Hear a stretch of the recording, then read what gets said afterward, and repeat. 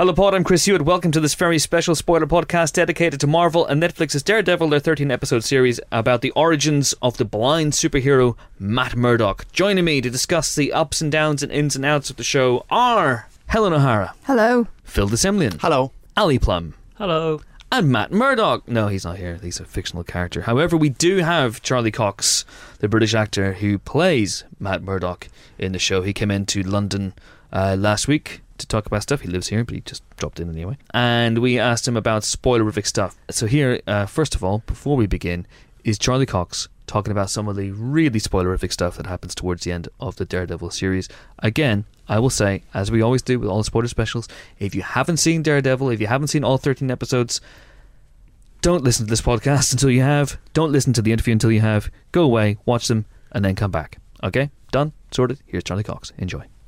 Let's talk about that corridor fight scene. Yeah. Which is like Old Boy meets Raid meets all your wildest cinematic fantasies. Yeah. Well, was that fun? How long did that take to shoot? That was a really, really cool moment. But I remember reading it in the script and thinking, like, having to reread it and think, okay, the door open, because they've described it all and you can't try to imagine it. It says very specifically in bold, this following sequence happens in one take. So we spent the first part of the morning. It's the end of episode 2. So we've as a crew and a cast, we're getting to know each other, but it's still been, it's frantic and early days, and we haven't bonded per se yet.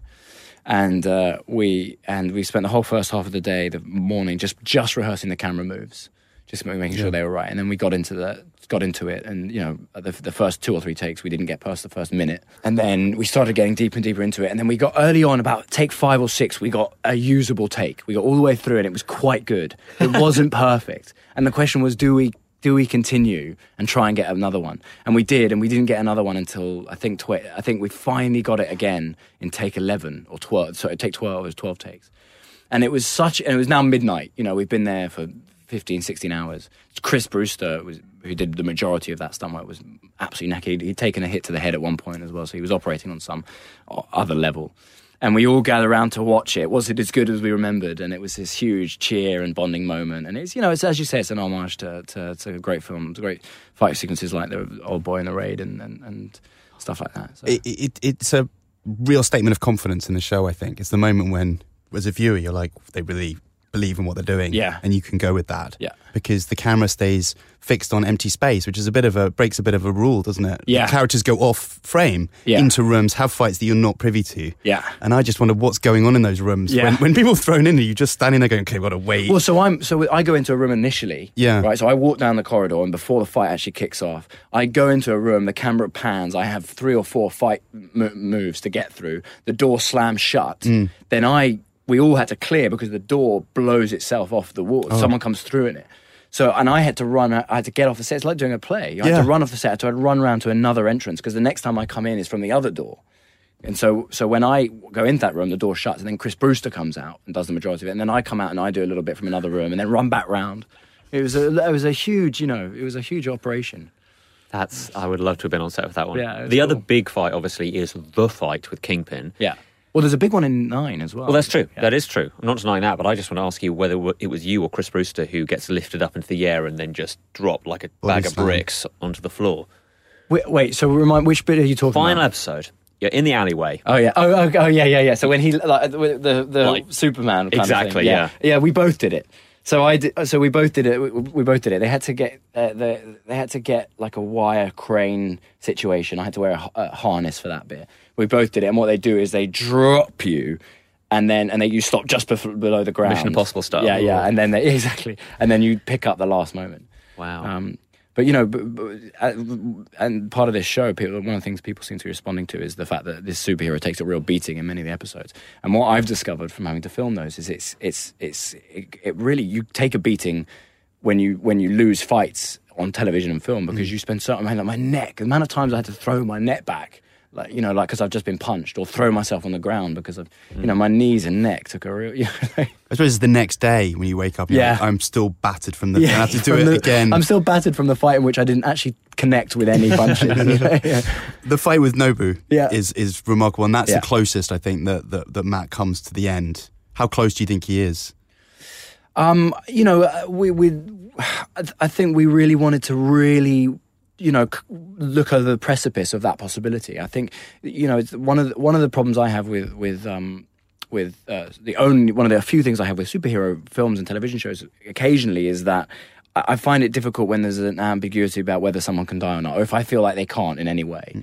The stakes just naturally lowered, and you're less invested. So I think they were really interested to feel like to ram home this point of how fallible he is and how vulnerable he is. He doesn't have unbreakable skin or super strength or anything like that.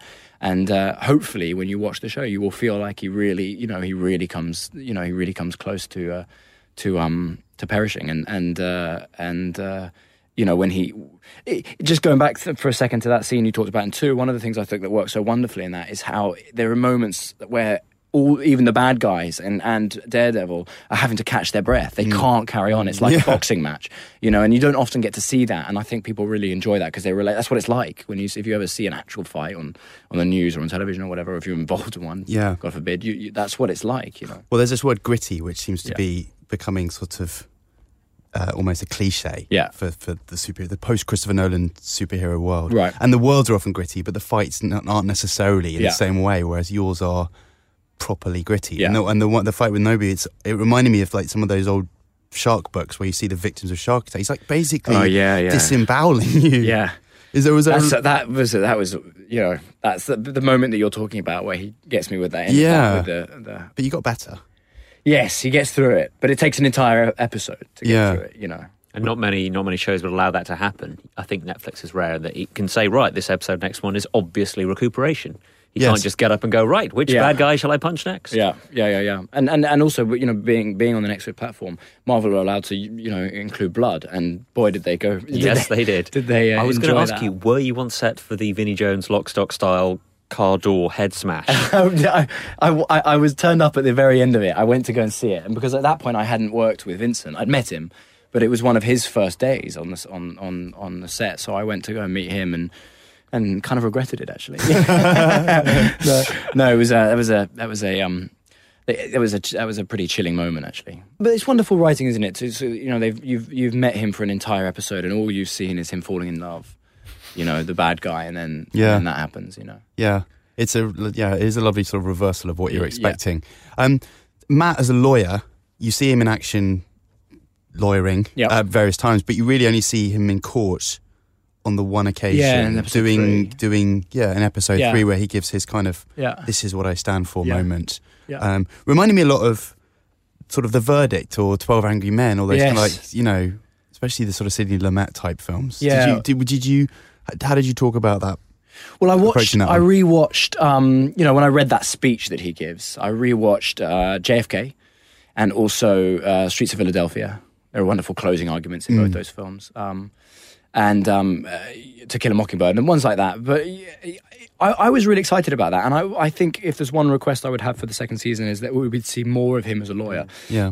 One of my favourite series in the comics is when in the Bendis Malieve series where Matt Murdock defends the White Tiger. And it's such an interesting kind of dynamic because he's defending, as Matt Murdock, and people don't know he's Daredevil, he's defending a superhero. And so he's talking about the White Tiger, but he's also talking about himself, and that's a very cool cinematic moment that I'd hope we get to incorporate in further seasons. But it was very important to find that side of Matt Murdock, and I think the reason it was so important is because I think we really have to believe that Matt Murdock 100% believes in the law, he believes in order, he believes in the justice system, and he thinks that is absolutely the right path. He believes passionately in it.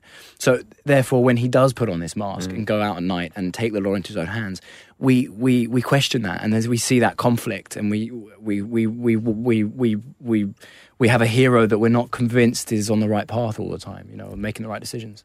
It's a difficult question to answer in some ways, but we're expecting that Wilson Fisk cannot be held back by bars and the judicial system for very long because he seems to own everything. Yeah. And I'm wondering from Matt Murdock's point of view, how jaded is he going to become, do you think, seeing that the society isn't really doing its job properly and can't really control these people? Well, let's not talk about season 2, but maybe from now, at the end of season 1, when he's presumably going to see the fallout of what's happened. Yeah. He's probably not got much faith in situation. Yeah, he takes it pretty badly, but I think he also. My feeling is that Matt Murdock he understands. He understands how people operate. He just happens to believe he believes in the better side of community and the better side of human beings. And I think he has. This is discussed quite a lot in the last few episodes of the first season. He believes in people's ability to rise above and make the better decision, but sometimes they need a helping hand. But I think he does. I think he does. He takes it. He can also then go home and take it all quite personally and find it quite painful. And that's great because from a character's point of view, it just makes him so much more layered and interesting, if that answers the question. Yes, no, it does. I want to ask a probably equally general question here, but obviously Netflix doesn't come out on DVD, not for a while yet, but what deleted scenes can you think of? Things that you shot that you were like, oh, that was really interesting, but didn't actually make it into the show. Anything that you'd like to mention? Do you know what? At this point, I haven't even finished the entire season yet because You're kidding me. Yeah, so I've been going around doing. Well, it's really good. Thank you so much. Yeah, you'll enjoy it. So I don't know, but from the ones I've seen, I think I've seen up to including 6. There is nothing that I can think of that hasn't made. I mean, there's lines here and there that have been taken out, and maybe there's a couple of. Structurally, they've changed the order of things, but it's pretty much the writing was so strong. I've been on a couple of television shows, and one of the things that's quite common is you get rewrites right up until the day before you shoot a scene. There's rewrites, pink pages, green pages, yellow pages, and we had so few of them. They were so confident. There was, the scripts were written, and they came in, and they were so strong. That they'd be issued and a couple of weeks before the episode or a week before the episode, and then they'd stay that way, other than a few minor typos. So, based on that, I suspect that they were well thought out enough and well structured that in the edit they worked. If you wouldn't mind asking one last question, having met Stan Lee, how are you going to incorporate him into the universe? I saw that his picture is as an old policeman that you see on the wall. Episode 5. Or something. Please tell me that somehow he rocks up. Tell me there were discussions. I have not met Stanley at this point, and I really hope to. I do have a Marvel Encyclopedia signed by him, which is on eBay at the moment. For I'm kidding. No, so I hope. I was hoping I'd get to meet him at the premiere, but he wasn't because it was in Los Angeles. But he wasn't there. I don't know. I guess now if he does show up in the show, it will have to be as a policeman. Has to. But who knows? It would be great. I hope he does. I hope he's seen it and he loves it. I'm sure he does. He has. Charlie, thank you so much. Thank you so much for having me. A lot of fun. Thank you. That was great. Thank you, guys. We're recording this on Thursday. You listened to this not on Thursday, obviously, but I finished the final 2 episodes last night, and I left a couple of days just because I've been so busy recently, and I left a couple of days between watching all the previous episodes, like fairly binge watching up until 12 and 13. Then took a couple of days off, and then I watched 12 and 13 on their own last night, and I kind of wonder if that was a mistake. In that, especially the last episode, for me, doesn't stick the landing. And I don't want this to turn into a kind of, it wasn't all it could be. But the fact of the matter is, for me, up until about episode 10 or 11, this is a really, really good show. I really enjoyed it. I was watching it with my wife. She turned to me at one point and said, I think I'm enjoying this more than I have enjoyed anything that Marvel have done so far. Wow. I don't necessarily agree with that. What did you do? In fact, I don't agree with that. I only watched Iron Man 2 over and over for the past 2 years. I quoted chapter in verse. I went, Jerry, Guardians of the Galaxy and Adventures and whatnot. Did you go full Mandarin on her? I did. I went, ladies and gentlemen. But then I watched the last 2 episodes in isolation, and they're not as good, I don't think. But I don't want to start with negatives. I want to start with positives, and there's a lot to praise about this show. Why do people like it so much? I think of the group, I like it a lot. I don't think it's great. But you tell me what makes it so good, in your own words. Who wants to start? It's probably known that I'm not as versed in the superhero world as you guys. I enjoy it very much. You openly sneer at it. You have nothing. You have nothing but contempt for it. But this that's unfair. That's unfair. I know. I'm pigeonholing. As long as he can watch it in Swedish. A pigeonhole sat on a branch, reflecting on existence. Phil, I'm only kidding. Phil, come back to us. Wait, God. I'm back. I didn't enjoy that very much, but I'm back. No, I do. Regardless of what you've just said, I do enjoy superhero stuff, and I really enjoyed this. The gritty, grounded post-Christopher Nolan superhero world has become a bit of a trope, and especially in some of the DC iterations, I would say the fun seems to have drained out of it, like water swirling down a Hell's Kitchen gutter. This has an element of that grit.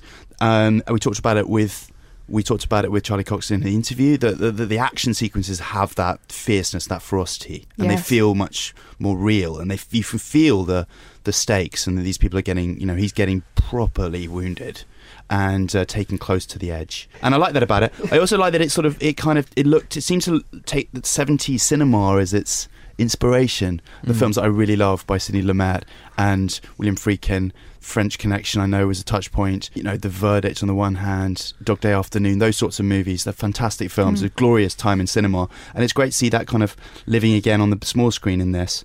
I thought it was also just gripping, really. I just really enjoyed it, and it's really well played.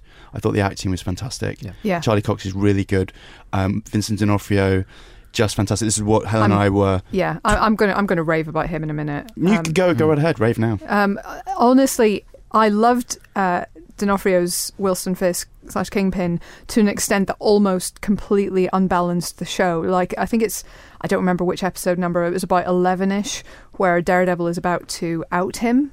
Maybe a little bit earlier than that, and I was genuinely mortified on his behalf that he would be suddenly dragged into the spotlight. I'm like, oh my goodness, this poor guy, all he's worked for will be destroyed. This poor guy, he's the bad guy. He's the bad guy, and I know he's the bad guy, but I was still just I had so much empathy for him and so much sympathy for him that it almost just unbalanced things. Not that I didn't love Charlie Cox's Matt Murdock as well. I think he does a really good job. But D'Onofrio just gets so much hurt and so much pain into even his most despicable moments that it almost kind of makes you root for the bad guy. You can genuinely there's that one episode where it flashes back to him as a 12-year-old, and you can see the same scared little fat kid in D'Onofrio's eyes a few minutes later that you just saw on screen. I mean, that's absolutely incredible stuff. He's absolutely fantastic, and that is absolutely a legacy of the longer format. Yeah. Simple as that. It allows you more time to give depth and shade to all the characters, pretty much, and he is the biggest beneficiary of that. For me, he's astonishing in this role. He is Wilson Fisk, who, to my ears, and I may be wrong on this, is never referred to as a kingpin at any point in the show. No. Daredevil obviously gets called Daredevil right at the end. Yeah. He doesn't get called the Kingpin. I thought there might be even a scene at the end where he goes, I am no longer Wilson Fisk, I am the Kingpin of crime. But no, nothing like that.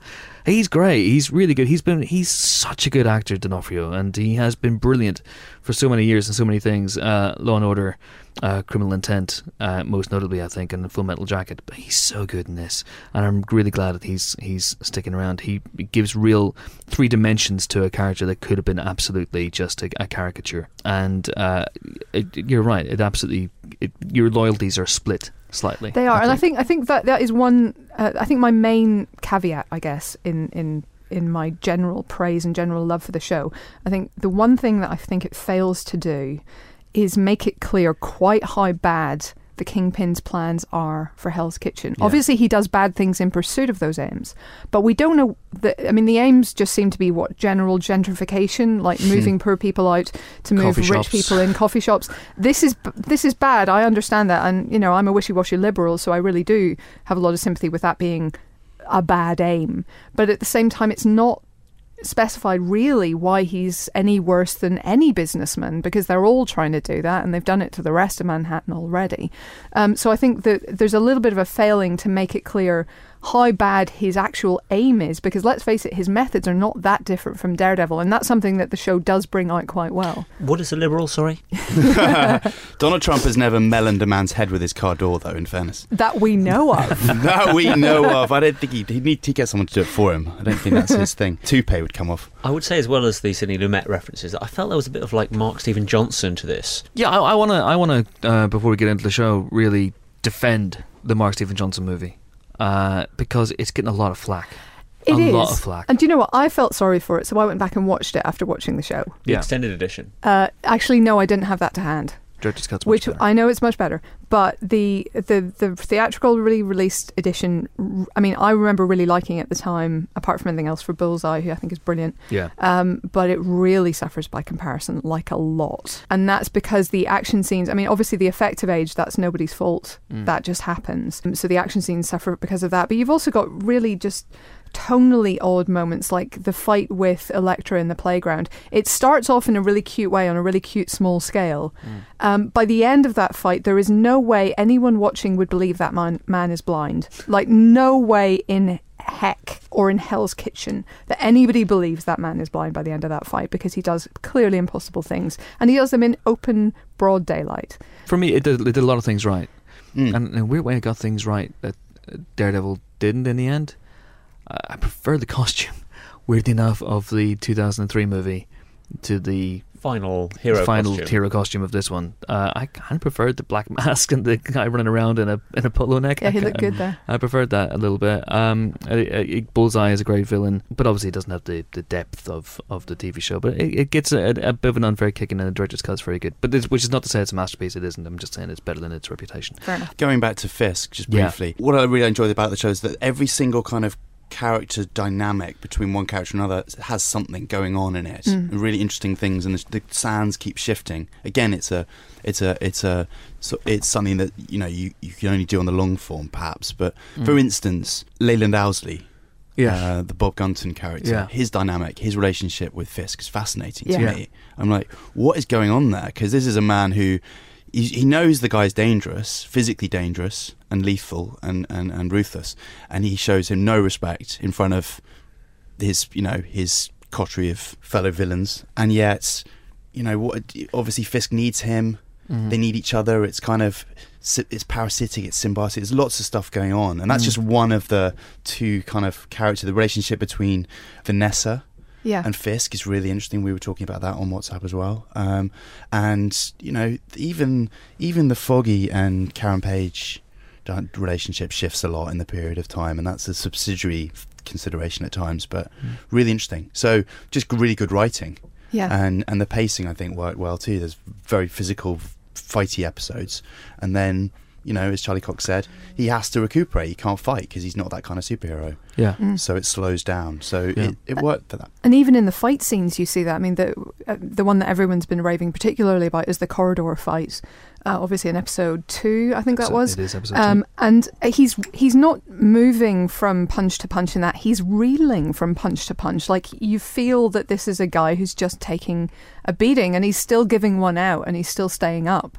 But there is, it doesn't look super heroic. It just looks heroic, and that's just a brilliant piece of filmmaking, TV making that deserves all the press it's getting. And I think that's one of those elements that makes this feel much less shiny and polished and as you've said, grittier than the likes of Arrow and Flash and so on that are on other channels at the moment.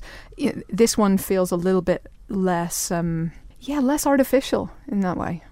I would say that sometimes I felt like they took 3 episodes to do what could be done in 2. Not that that's necessarily a good or bad thing, but I found at times it wasn't to my taste. I also felt at the beginning, again, we had lots of text conversations at the beginning about this, but I personally found that Eldon Henson's take on Foggy wasn't quite what necessarily I was expecting, but what I wanted. I liked what he was doing. His purpose was served. He's not just comic relief. He's more than that. He's more than just a sidekick. I appreciate that. I just didn't necessarily buy him. I didn't really feel like I was connecting with him. And yet by the end, when you do get the kind of avocados at law, I like that. I was more into it then. He takes a little bit longer for me to get into. I also felt that at times, you talk about the Dark Knight thing, that it did feel like the voice in particular was very, where is he? And he does actually say, where is he? At one point in a growly voice. So there were times when I felt a little, as you say, too much from the Dark Knight, but by and large, and emphasis on the large here, this really was enjoyable and was very good.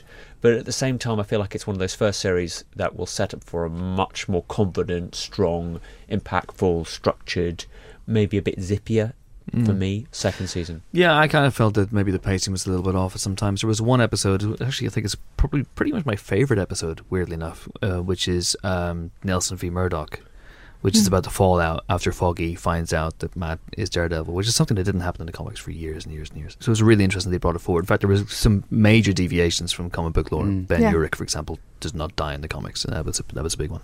But that was one of my favourite episodes. But there were two scenes that ran on from each other. One which was Karen talking to, I think it was Karen talking to Matt, trying to convince him to do something to go on with the investigation of Fisk, and he was basically saying, it was either him or Foggy, my apologies, but saying, deal with it, Karen, let's move on, real world, this is not going to happen, he's too big to take down. And then she goes and talks to Ben Urich and has exactly the same conversation in the very next scene.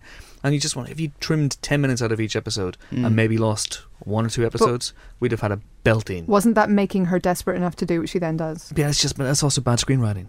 Because she was saying exactly the same things in the very next scene. That's not unfair, I would say. But I guess it's the symptom of the difference in binge watching. If you watch this in the old style, where you have an episode a week, you'd get a week of being pasted for that sort of thing, wouldn't you? You'd get a week where everyone had seen it and they were like, oh, that was a bad episode. Yeah. What the heck? Yeah. Nothing really happened. So they true. were repeating dialogue. Now you watch it and you watch the next one within 5 minutes and it's in the past. It's gone. So for me, watching it in probably like with Helen, watching it in the space of 2 or 3 days, you just don't really mind that stuff because it's gone. It's and in a way, film, isn't it? because you're watching it in such large chunks like films, you don't mind the fact that it slows for 60 minutes. But whereas if you watch it in isolation, you'd be like, bloody hell, that was dull. And it rewards binge watching rewards things with that attention to detail. For example, the priest who shows up in episode 2 and doesn't appear again until episode 8 or 9.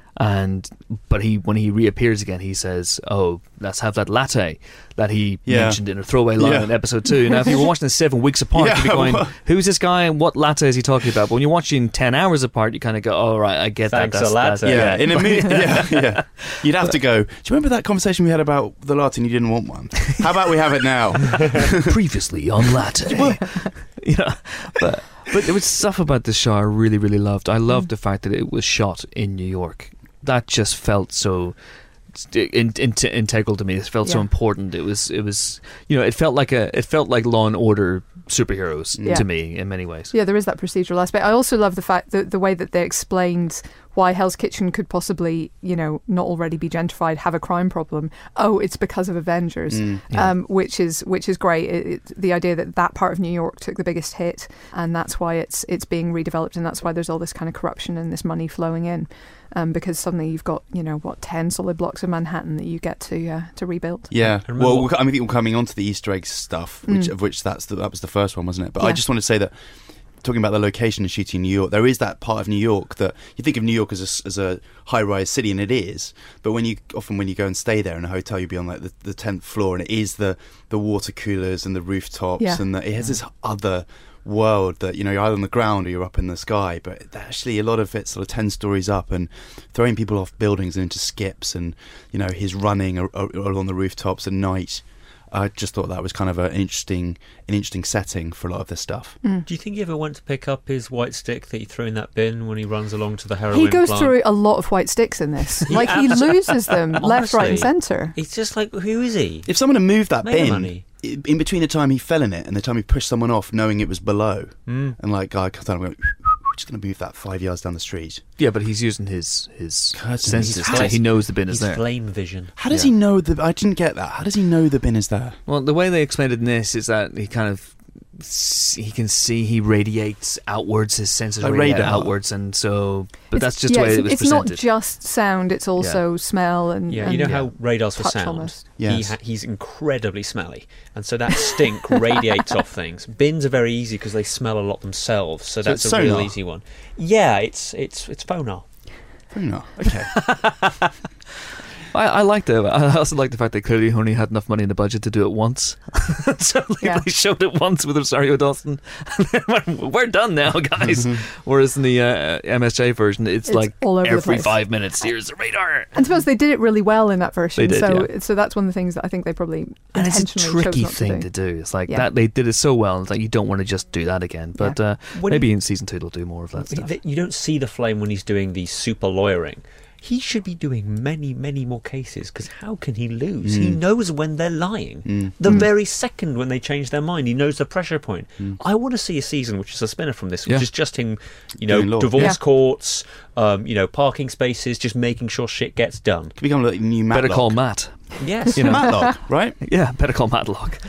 Yeah, absolutely. But there's only one episode in which you actually see him in the courtroom in episode 3, and I just wanted more of that stuff. Well, he talked about it in the interview, as we've heard, and he wants it too. So I did too. I thought those scenes were really good. That scene was good. Very much. Because all the way through, Foggy and Matt keep referring to the fact that they have no clients, and that's fine. But after a while, you kind of going, you actually don't have any clients. How are you keeping the practice alive? Money? Then again, the big check from Wilson Fisk cleared, and I guess they kept him in money for a little while. But there's a lot about the show I really, really loved. I loved pretty much all the characters, again because of the depth, including people like Wesley. Toby Leonard Moore in that role was fantastic. He was completely inscrutable, to the point where in his final episode you weren't sure if he was the one who was selling out Fisk. No, true. Yeah. So when he goes to meet Karen, you're not entirely sure what the play is, and I was genuinely shocked that he died at that point.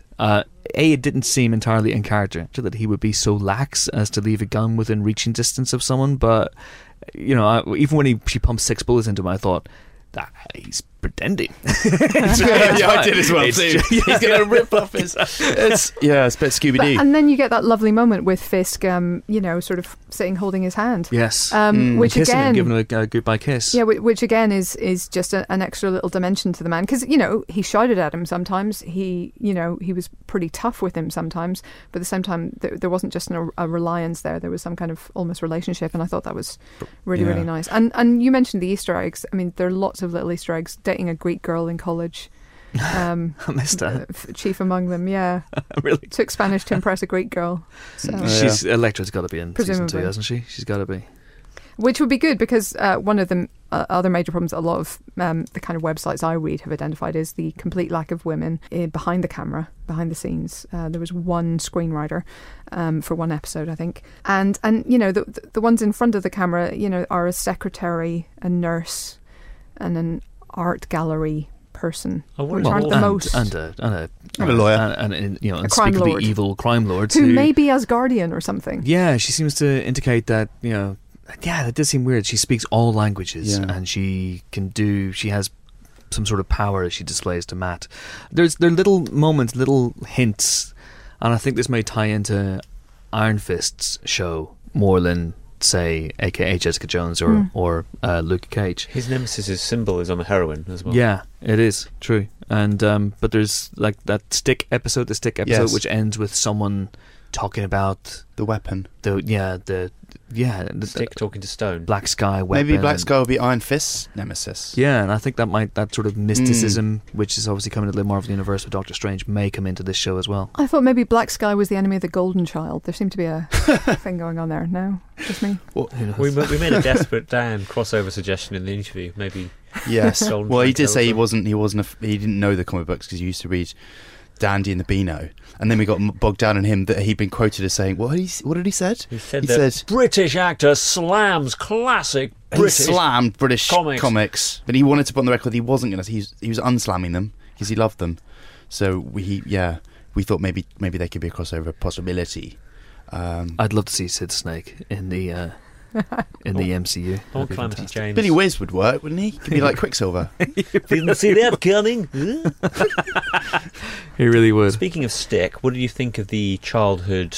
Because each big character, Kingpin and Daredevil, get their flashback origin story. I really liked how they handled that, and Stick can be a little bit ridiculous, but it was actually okay. But the poor guy has dealt with some really brutal father figures, and I'm including Kingpin because he seems to be a kid. Like Daredevil is a kid, and yet is a grown up at the same time. It's all like Fisk, I guess. Yeah, I suppose so. Well, here's an interesting question. I really liked the first 2 episodes with his dad, with Battling Jack, and I quite liked the little flashbacks and whatnot. But how derelict is he as a dad? really, when you look at it, when you really boil it down to the nitty-gritty, this is a man who chooses to die. Yes, he gives his son the means with which to pursue a career in law and whatnot, but he chooses to go out in a blaze of glory, which is fairly selfish, first of all, and also then to die. So he will remove himself from his 9-year-old son's life at that point, who's just been blinded. That's well, no, hang on. Okay, just to play devil's advocate here. Daredevil's advocate, Helen. Daredevil's advocate here. Thank you. Avocado, please. Just to play Daredevil's avocado here. I guess what he's trying to do there is, first of all, set a good example that he's not going to back away from the fight, that he's not going to throw the fight and be dishonest in that sense. Always get up. They never stay down. They always get up. They never stay down. And also, he just refuses point blank to throw the fight. He's going to take this one to the mattresses, if you will. Second of all, he obviously sets up that whole trust fund thing, but he does hope to get away with it. Like, he rushes to his locker after the fight. He's frantically trying to... I think he's seen Pulp Fiction. He knows the risk. He knows the risk. He knows the risk. He's not surprised when they catch up with him, for example.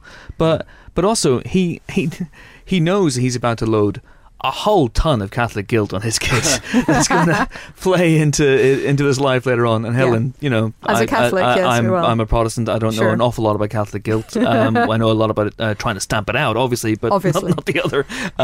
Tell us about that aspect of Max. Tell us about that aspect. We'll have a special podcast for that one. Yeah, the thing. I mean, listen. Here's the thing about Catholic guilt is you have it from basically birth. You're given it in a bag. It doesn't really matter, and it doesn't matter if you stay Catholic. You can give up the faith. Doesn't matter.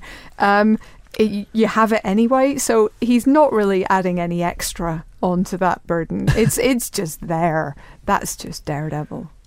It's going to happen. No big deal. Okay, but the question, Ali, was about Stick, wasn't it? And I really like Scott Glenn as Stick. I thought he was fantastic. I enjoyed that fight scene in his flat, which is a great flat. Oh God, it's so good. But that fight scene in the flat's great, and I actually, my favourite shot of the bit is with the two, I'm going to say nunchucks, and I know that's not the right word, but the two sticks, when he's leaping through the air and is coming down on them. I love that.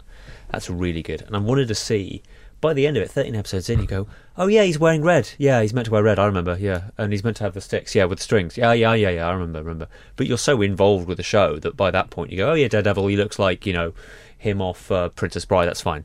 That's how I remember him. They keep actually referring to him by the same name. It was very confusing for me. Dread Pirate Roberts. The man with the mask. The masked man. The man in black and all this kind of stuff. Like, they just, it's very, very confusing. On a slightly different note, do you think there's a way of doing it without so much flashbackery? Flashbackery? It did feel after a while like I'd seen quite a lot of the dad being battling. There's a lot, because there's 3 or 4 threads that flashback, which is quite a lot for me. I'm not a massive flashback fan, especially in the sort of establishing establishing stuff. It doesn't do it badly at all, but you're just like, oh crikey, we're doing that again, are we? It starts with a flashback. It starts with his accident, and I thought it was okay, it's fine, but I'd rather have seen him as an adult and then maybe incorporate that somewhere down the line. But the dad stuff's done very quickly. It's episode 2 and then he's gone. But then you go the flashback to Stick's first arrival on the scene, don't you? I wonder if you could introduce Stick without necessarily having to show that early stuff. Maybe they only had Scott Glenn for 1 episode, so maybe that's had to cram it all in. Maybe these things dictate. Potentially. If you think this has a lot of flashbacks, well, the Green Arrow spin-off's got a lot of them. Has it? I mean, not saying flashbacks are bad across the board.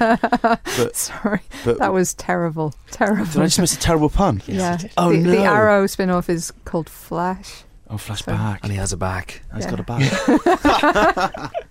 So that happened. Easy humour. That was the thing that happened. One of the things that struck me about the show, and we talked about it a little bit, is the violence in the show. Which is on a level that we have not seen in the Marvel Cinematic Universe, that's for sure. But it's rated 15 on Netflix. They do pull their punches with the language. There's about 6 shits an episode. By that I mean people say the word shit 6 times. Not that Matt goes and shitless. He doesn't go to the toilet 6 times an episode. That would be interesting and boring. That would be really boring. And I think someone says asshole and there's bastards, but they don't say the F word. They don't say the F word. And you kind of feel that they could. You always feel that they're on the cusp of it. What, Fisk? Oh yeah, anybody who says Fisk gets killed, so. It's true. I think I heard Mother Fisk. A dickhead in there? Is that possible? Probably heard a dickhead. Or a wanker? I thought I heard a wanker. A wanker? Wanker seems weird in this world. I think Foggy dropped in a couple of I English think expressions. it did seem weird. Yeah, I there remember was an thinking, English. Yeah. that Was it a wanker? seems weird, saying wanker. He called someone a spiv and a knob jockey and a bounder and a cad. You're a cad. He said that Fisk was a twerp. A twerp. You're a gosh damn cad. You're a bounder. Flip off, he said. But the violence, yes. The violence, I mean, yes. I think the one that actually, I mean, the corridor fight was violent, but it doesn't have the sort of blood and gore up close. The one that really made me kind of gasp and slightly jump back in horror was the head on a spike. Yep. Oh my God. There you go. I'd blank that out. That was Game of Thrones. That really was. Here's what my wife, she's a massive fan of the Marvel movies, but I kept saying, "Oh, you should watch the show Daredevil. You know, it's really, really good." She's going, "No, I don't want to. It doesn't feel like I want to watch it. I'm like, okay." So I started watching it on my own, and she came in from work, and I was about 10 minutes from the end of episode 3, and he was just about to fight that dude, and I went, "Come on, it's really good. Watch Daredevil with me." And she sits down with me, and they go, "Oh, this is actually pretty good." Oh my God! Oh, I'm not watching this kind of thing. But then I made her go back and watch episode 1, and she loves it now. But that is an extraordinary scene. Yeah. He headbutts a spike. Yes. He does. So there needs to be a name for that. It's like kebabbing or something. Oh God, let's not have a name for it. Let's not encourage it. But you know something crazy is going to happen because that guy's nuts from the get go when he arrives, isn't he? But his thought process isn't great, is it? No.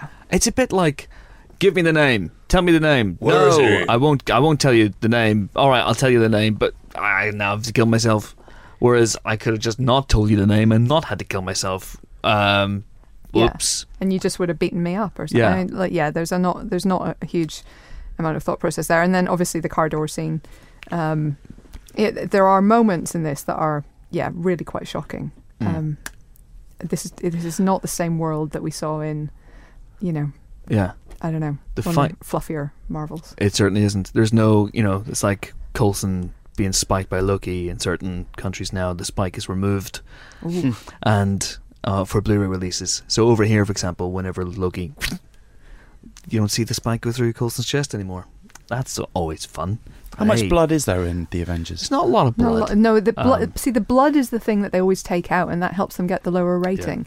Yeah. So there's things that would, in real life, obviously cause enormous amounts of blood to be spilled. Yeah. But in films, generally speaking, you can rely on there being very little. The Winter Soldier, for example, if the Winter Soldier had blood in it, it would be an 18. But it doesn't. But this there's the fight between Matt and I'm not calling him Daredevil until the very end. There's a fight between Matt and Nobu. That is unbelievable. He's being sliced and ripped and stabbed and skewered and kebabbed, and that's proper. You get to the point where you're kind of going, I don't think you'd be a live person anymore. It's sore, isn't it? Yeah, it is ferocious. It's all right, guys. He meditates, and so he heals. It's fine. That's all explained. I can't believe you weren't paying attention. I'm still thinking about the Captain America Winter Soldier bit. Well, if you had blood in that, the lift scene. If you put the camera down the corridor, opens the lift, he walks out a river of blood, like in The Shining. That would be amazing. But seriously, serious point. I'm not a bloodthirsty person, but it's good to see the consequences of violence. It's not necessarily fun to watch, and you do see people cause and effect in a way that sometimes with the big movies you don't. Yeah. It's all a bit like bang, smash, kapow, and this is not like that. Yeah, absolutely, and I really like that, and it actually brings into play one of the best things about the show for me, and an element that I'm really sad was not in it more. Rosario Dawson as Claire.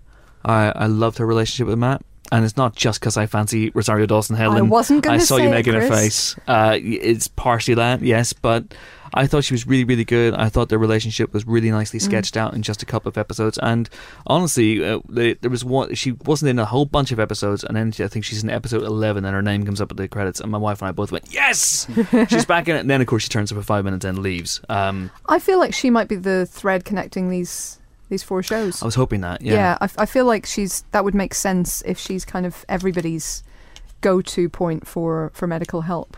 And it would be a nice kind of, first of all, a linking device, a linking person, but also she's such a good character. I'd like to see that developed in another way. But it's also interesting because I thought at one point the show was going to veer away from the Matt, Karen, Paige relationship and have Matt and Claire being a thing. But it didn't seem to go in that way. And I thought it was actually setting up Foggy and Karen as a potential pairing. And then towards the end it kind of veered back and went, no, it's fairly clear that Karen fancies Matt all the way through. Yeah. Well, I think she likes Foggy as well. She likes Foggy. Yeah. But I think that what's clear is that in the just announced season 2, she'll mostly be dealing with her own demons and not so much making eyes at either of her bosses. Yes, that seems to be the case. Seems to be the way it's going. Yeah, I was reading up on a character. By God, she gets a bad go of it. Yep. Things that happen to her, like she gets told she has HIV and she doesn't. I mean that's bad. And then dead parents all over the shop and all kinds of badness. And she dies in the comic books at some point. So let's hope that doesn't happen. Yeah, fingers crossed. Yeah, I thought she was great. Deborah Ann Wall was fantastic in this. Did you see, by the way, the Stiltman costume in the back of the the contraption making room, the Melvin, whatever that name of the guy Melvin is? Potter. Melvin Potter. In the back, you can see the Stiltman outfit with the extendable legs just in the background, and you can see because he becomes a gladiator. For those who don't know, that's slightly ridiculous, slightly cool character that essentially has Robot War style arms, the blades that spin round the wrists, and that goes up against his neck and all that kind of stuff. Yes, it would see seem sketches of that. On it would seem clear that Matt at some point does not keep Betsy safe, and then Mr. Potter goes. Yeah, that was a slightly glib promise, I thought, on Matt's part a little bit. Betsy, yes, don't worry, she's absolutely. Oh, she's dead. Yeah, so he might be well advised to keep an eye on Betsy, poor Betsy. He can't, Helen. The whole premise of the show is that he can't see. Have you missed that? Did you miss that? I'm so sorry. How did you miss that? That's astonishing to me. There's tons of other things we will just talk about very, very quickly. The show's depiction of journalism. How do we feel about that? Idealised, perhaps? Get to the Metro section where there'll be loads of wonderful rewards, including great healthcare and a seat that's warm. To be honest, actually, the show's depiction of journalism, in some of its more cynical aspects, is very true. I think nowadays the pressure to the pressure to get hits or sell advertising or whatever over pure investigative journalism as it used to be. Investigatory journalism, sorry, Zoolander. So yeah, I think there's some slightly depressing things to be said about the profession there, but they're not entirely unfair or inaccurate. And Ben Urich, that was a really good character, and I really liked that whole setup. I thought that was really interestingly played out. I like that he was, 1 minute trusted by his boss and the next minute under pressure to drop it all and move on. It gave a ring of, I don't know, it gave a ring of realism, I guess, to the crusading journalist trope, I thought. And the wrinkle that the boss wasn't the one informing, it was the boss's secretary. Yeah.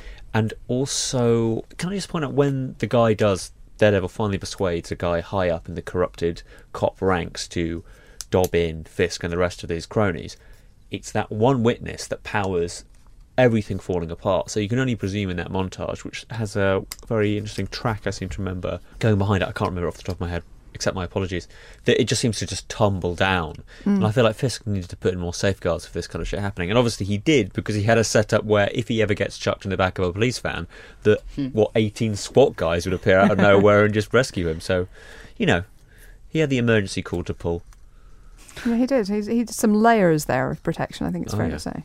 Yeah, he really did. But he didn't legislate for one thing. Daredevil. I was slightly disappointed in the way that I liked Ben Urich and I liked Fonzie Curtis Hall in that role. But it does show that, hey, kids, don't cling to what happens in the comics. We're going into new uncharted territory here, and also bad journalists. they must all die. I just like the idea that people blogging in underpants can make more than us. But does anyone else share my feelings about the last episode? And I felt it was slightly clumsy. I didn't think the hero shots felt cheap to me, and it felt to me that towards the end that the show's ambition outweighed its budget. There was a bit. I really liked the idea of Matt running across town trying to find Madame Gao's heroin factory, but it led to the show's really first egregious example of stuntman in a terrible wig. I mean, if you look at that shot where he's running along the rooftops, and it's clearly not Charlie Cox, it's just some guy that they've scraped up some shavings off a barber's floor, glued it to someone's head, and had him parkour himself around a roof in New York. And then the next shot is a bit like View to a Kill. Yeah. Roger Moore stops in close up, and then it's a 25-year-old elderly woman. Next shot, and then I just felt the costume didn't work for me. It didn't, and the fact that the press suddenly called him Daredevil, all that stuff felt rushed, and it needed to have a little bit more time to breathe. Ironically, in a show we just said maybe could do with 10 minutes less each episode. But does anyone else feel this way, or am I alone? No, in I this? do. I do. It didn't feel quite like the same show that I'd watched for the rest. I didn't expect a bit where the three of them would be looking at the front page of the newspaper and going, Daredevil, I like that name. I just didn't see the show being that show. Yeah. But I forgive it. You forgive it, like for many reasons we've explained earlier. Yeah, I think it did feel a little bit quick. I guess to go from universally despised to universally adored, but at the same time you needed some kind of flip to give, I guess, some kind of resolution at the end to give him hope at the end. And they did spend a good 3 episodes kind of taking down the Kingpin and having his sort of counter Kingpin mission or counter Fisk mission come to some kind of culmination. So I guess within the story it maybe worked. I think when you step outside and take a little bit of a further look at it, then it falls apart. If you're going to compare it to The Wire, which has been done, there wasn't a Stringer Bell moment or an Avon Barksdale moment for that matter. In what way? Well, there wasn't that moment where of resolution where you think, oh, this has all come together really nicely in one particular set piece or one particular episode. It kind of felt like towards the end it was setting up for something else a bit, which obviously it is, but yeah, I would agree with you. I didn't think the final episode was perhaps as good as it could have been, and it started so strongly, and I don't think it quite delivered. I mean, the fight scene in episode 2 was the best in the show, I think, for me, and could have just maybe done with something like that at the end potentially. But I did like their fight at the end. I think it's a shorter one, but I did really buy it. I thought it was good to see the two of them face off mano a mano, I guess. An element that didn't really pay off for me the way I thought it might was Madame Gao's blind workers.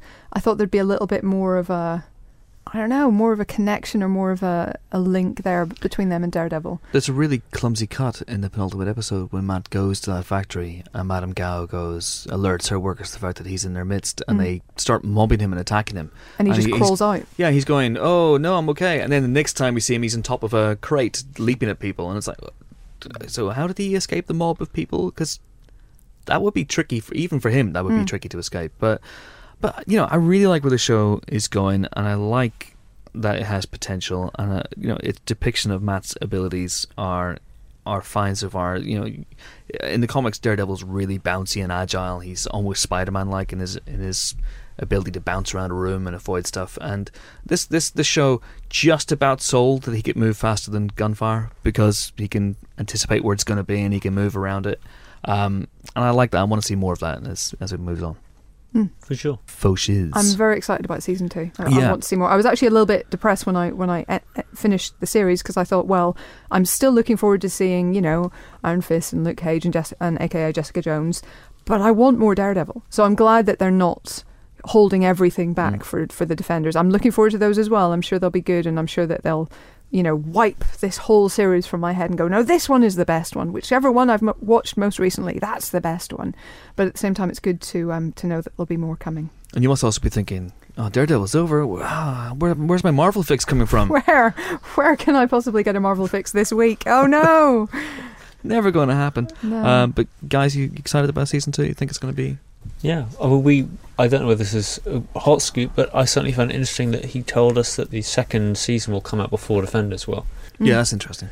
Yeah, that is interesting, definitely, and which has such great confidence in that they can fit in yet more Daredevil before there'll be some aspects of the other characters not within the Defenders, but they'd introduce maybe Iron Fist would make most sense for me. Yeah, it doesn't sound like we're going to have too long to wait either, which is good. Because I'm looking forward to seeing more of it. Fantastic. Bring it on. Let's do this. Let's do this, Netflix. Get going.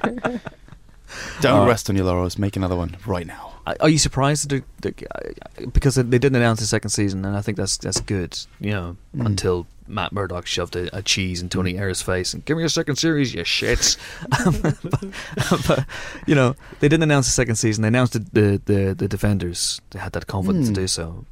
I was surprised. I thought they were just going to go one Daredevil, one Jessica Jones, one Luke Cage, one Iron Fist. Me too. Defenders. But now Daredevil seems to be very much set up as the Iron Man of this group, the first one, the most important one, and we're going to get a second season of that before we get Defenders, the way we got 2 Iron Man movies before Avengers. Which I guess would affect the way that they weave the other shows together. Yeah.